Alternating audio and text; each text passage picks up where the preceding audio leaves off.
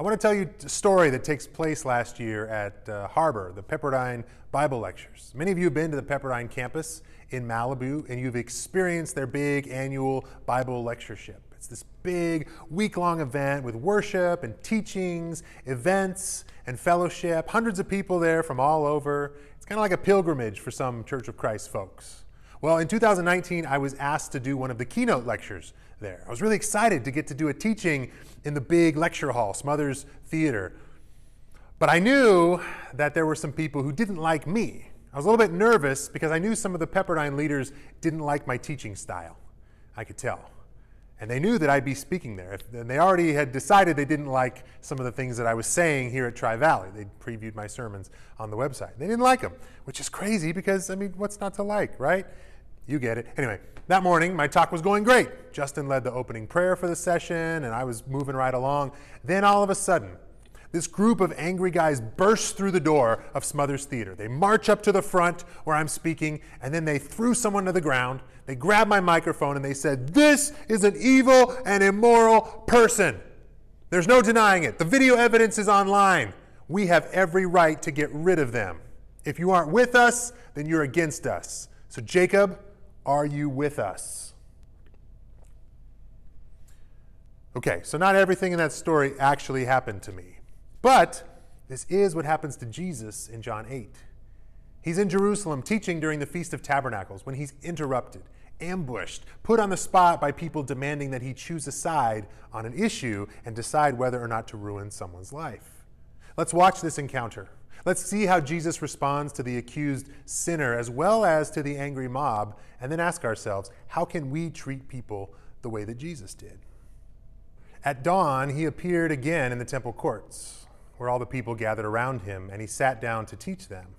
The teachers of the law and the Pharisees brought in a woman caught in adultery, and they made her stand before the group and said to Jesus, "Teacher, this woman was caught in the act of adultery.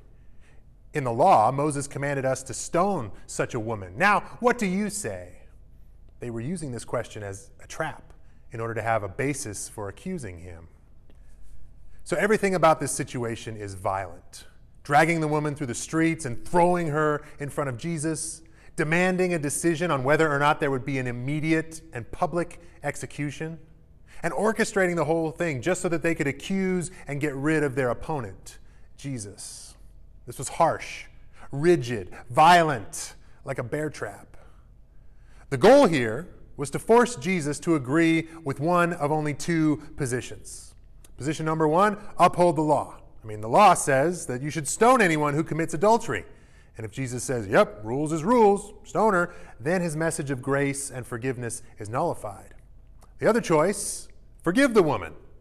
But if he does that, then he violates the law of Moses, showing that he can't be a true Israelite. And this is what the Pharisees were hoping for all along. This is what they've been saying all along. This man can't possibly be from God. He can't be a prophet. He certainly isn't Israel's Messiah. So they got him. They trapped him. He's stuck in the trap. Either move will ruin his ministry, and they'll run him out of town on a rail. And this isn't Nicodemus going to see Jesus at night. This is right there in the temple courts, right out in public, in front of everybody, with every iPhone streaming directly to social media. So what's Jesus going to do? But Jesus bent down, started to write on the ground with his finger. And when they kept on questioning him, he straightened up and he said to them, "Let any one of you who is without sin be the first to throw a stone at her." And again, he stooped down and wrote on the ground. At this, those who heard began to go away, one at a time, the older ones first, until only Jesus was left, with the woman still standing there. Jesus straightened up and asked her, "Woman, where are they? Has no one condemned you?" "No one, sir," she said. "Then neither do I condemn you," Jesus declared. "Go now and leave your life of sin." So there's a story from the time of Israel's kings where these two young women come to King Solomon with just one baby. One woman says, "This is my baby." And the other one says, "No, it's my baby. Your baby died and you took mine." "No, your baby died and you took mine. It's my baby." "No, it's my baby. It's my baby." And then they both turn to the king and they say, "Well, which one of us gets the baby?" And the king says, here's what we'll do. We'll divide the baby in half, and each of you gets an equal share. And one lady says, fine with me, then neither of us will have the baby. And the other lady says, no, please, give the boy to her. I'd rather see my baby with someone else than to see him die. And when she said that, Solomon said, she is the true mother of the baby. This story demonstrates the wisdom that Solomon received from God. In a situation where those demanding justice were only giving two options, either give the baby to her or give the baby to her, the king was able to get to the heart of the issue and come up with a third option. And that's what Jesus does here. With the wisdom that Jesus has from God the Father, he rejects their two options and he comes up with a third one. Let the person who is without sin cast the first stone. Now, the people there who were ready to stone the woman could have easily rejected Jesus' decision. We don't accept those terms. It's stoning time. But they were somehow convicted. They dropped their stones and they went away. And maybe it had something to do with what Jesus wrote on the ground. Writing on the ground was nothing new. This is something that rabbis or teachers would do pretty regularly in the ancient world. It was kind of like the first century version of a whiteboard or PowerPoint. But here, in this story, it becomes one of those details that you sometimes get in the Gospels, but you almost wish they hadn't said it in the first place because you want to know so badly, what is it that Jesus wrote on the ground? It's like if someone says to you, oh man, I just heard the craziest thing. And you go, oh, what? Tell me what it was. Oh, I can't really tell you. Well, then why did you mention it in the first place? Just to make me crazy? It's kind of what we get here in John. We don't know what Jesus wrote on the ground, but a lot of people have speculated about it. Maybe he wrote something from the Torah. Maybe he wrote Exodus 23. Do not spread false reports. Do not help a guilty person by being a malicious witness. Maybe he wrote down a list of all of their sins with no names attached. That would have been playing their game, but maybe it was a gentle reminder that everyone has secret sins that we prefer others not find out about. Some scholars think the reason that he bent down to write on the ground was simply to draw the crowd's attention away from this half-dressed, humiliated woman who was scared to death. Jesus took the spotlight off of her as a simple act of compassion. Well, whatever it was, the writing plus his comment diffused the situation, and he saved the woman's life. And he told her, I don't condemn you. Go and leave your life of sin. And so he did the two things the Pharisees assumed were mutually exclusive, honoring the law of Moses and showing mercy, grace, and forgiveness. It demonstrated the wisdom, the justice, and the compassion of a good king. And Jesus was and is a good king.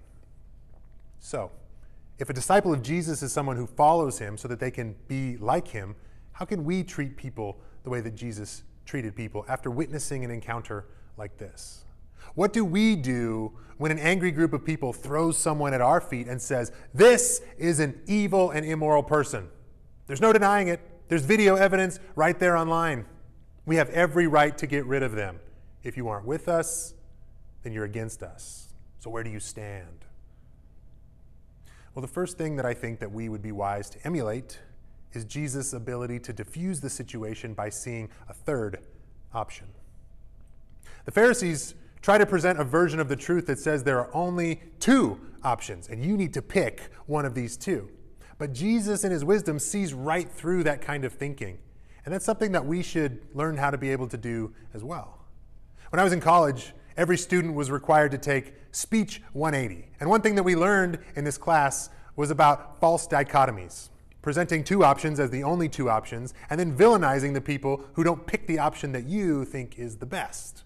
Here's an example. Somebody might say, if you don't go to the party with me, you'll just be bored at home by yourself. You're supposed to think, oh no, I don't want to be bored at home. Wait a minute though. I like being home by myself. I might have a great time if I don't go to the party with you. Those aren't the only two options. You're just trying to scare me into doing what you want me to do. Ah, that's right. So we've unlocked the true purpose of a false dichotomy. It's a scare tactic that doesn't leave room for nuance or conversation or creative solutions. This example might seem silly to you, but you'd be surprised how often that this trap works on people. People say things like, if you don't support this war, then you don't support our troops. But those aren't the only two options.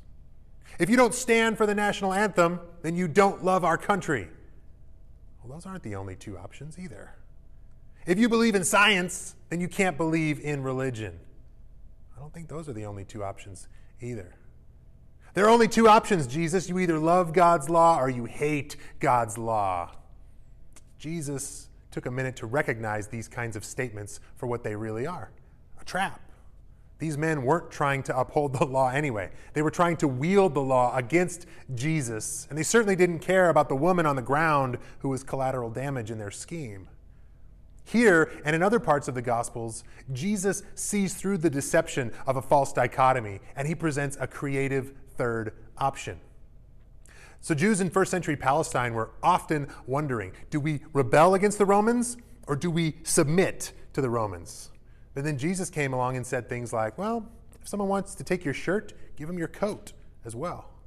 If a Roman soldier forces you to carry his pack 1 mile, carry it 2 miles. This isn't rebelling or submitting. It's a third option that reflects how things work in God's kingdom. So in order for us to diffuse tense situations, we too need to identify the trap and find a creative solution. Back a while ago when I had jury duty, I was riding Bart home from Oakland. When I got on the train, the car was already pretty full, and there was this young guy who was standing next to me who was making everyone nervous. I looked at him and I quickly guessed that he probably lived on the streets and he probably had some kind of psychological disorder. He was talking to himself a mile a minute. He seemed to be voicing every single thought that came into his head. Many of these thoughts were very angry. Some included racial slurs, and some were comments about the other passengers on the train. He was directing some of these comments to them. It seemed like some kind of confrontation was inevitable as people on the train were getting more and more agitated by his behavior. Something needed to happen. We were going to have to either submit to his abuse or risk a dangerous backlash by confronting it. Those seemed like the only two options. And I was there. I didn't really know what to do. But here's what I did. I went up to him, and I offered him a handshake, and I said, "Hi, I'm Jacob. How's it going, man?" He introduced himself as Dennis, and then he proceeded to direct his crazy monologue at me the rest of the train ride home. But this was good, because now he wasn't shouting at the other passengers. He wasn't getting as worked up as he was. He wasn't making everyone in the car nervous, wondering what he might do to them or what they might have to do in response.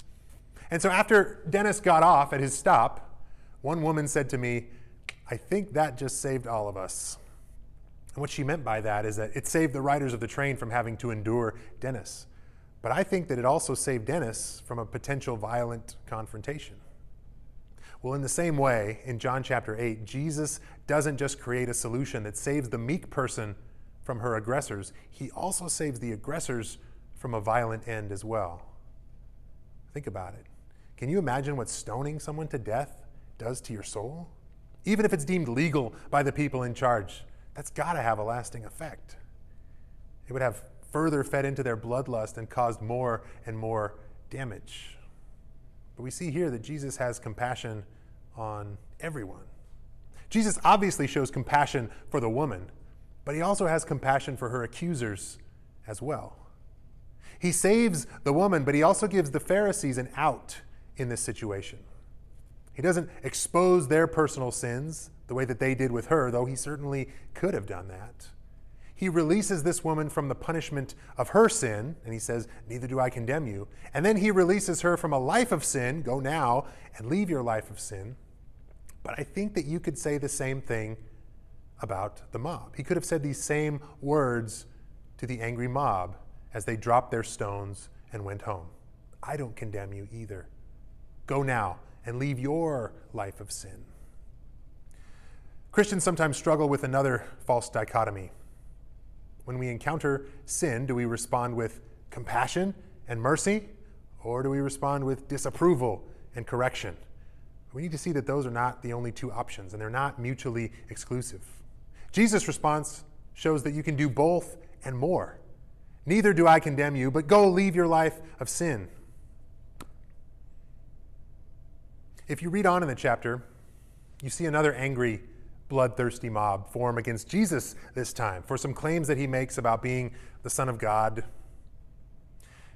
They're ready to stone him now instead of this woman. But they don't succeed in this instance. But later on in the gospel, we know that they're going to condemn Jesus to death, and they will successfully crucify him. And just like Jesus took the spotlight off the shamed woman and put it on himself so that she's not condemned, Jesus takes sin and death off of us and he puts it on himself. And that's the compassion of Jesus that we love. Jesus is willing to endure the pain and rejection if it takes the condemnation away from us and gets us out of the crosshairs. This demonstrates the great love that he has for everyone. For one single accused woman, but also for prideful religious leaders, for scared commuters on a BART train, but also for a guy like Dennis who just has a lot of problems.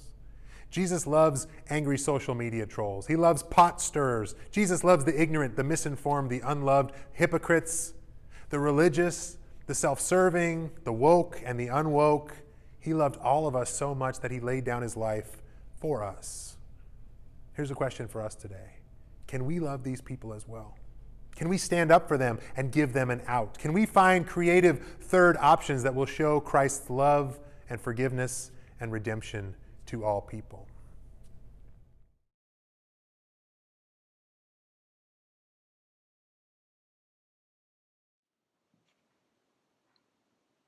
The law of the Lord is perfect, reviving the soul. The decrees of the Lord are trustworthy, making wise the simple. The commands of the Lord are right, bringing joy to the heart. The commands of the Lord are clear, giving insight to life. Reverence for the Lord is pure, lasting forever. The laws of the Lord are true, each one is fair. They are more desirable than gold, even the finest gold. They're sweeter than honey, even honey dripping from the comb. They are a warning to those who hear them, and there is great reward for those who obey them. How can I know all the sins lurking in my heart? Cleanse me from these hidden faults. Keep me from deliberate sins. Don't let them control me. Then I will be free of guilt and innocent of great sin. May the words of my mouth and the thoughts of my heart be pleasing to you, O Lord, my rock and my redeemer.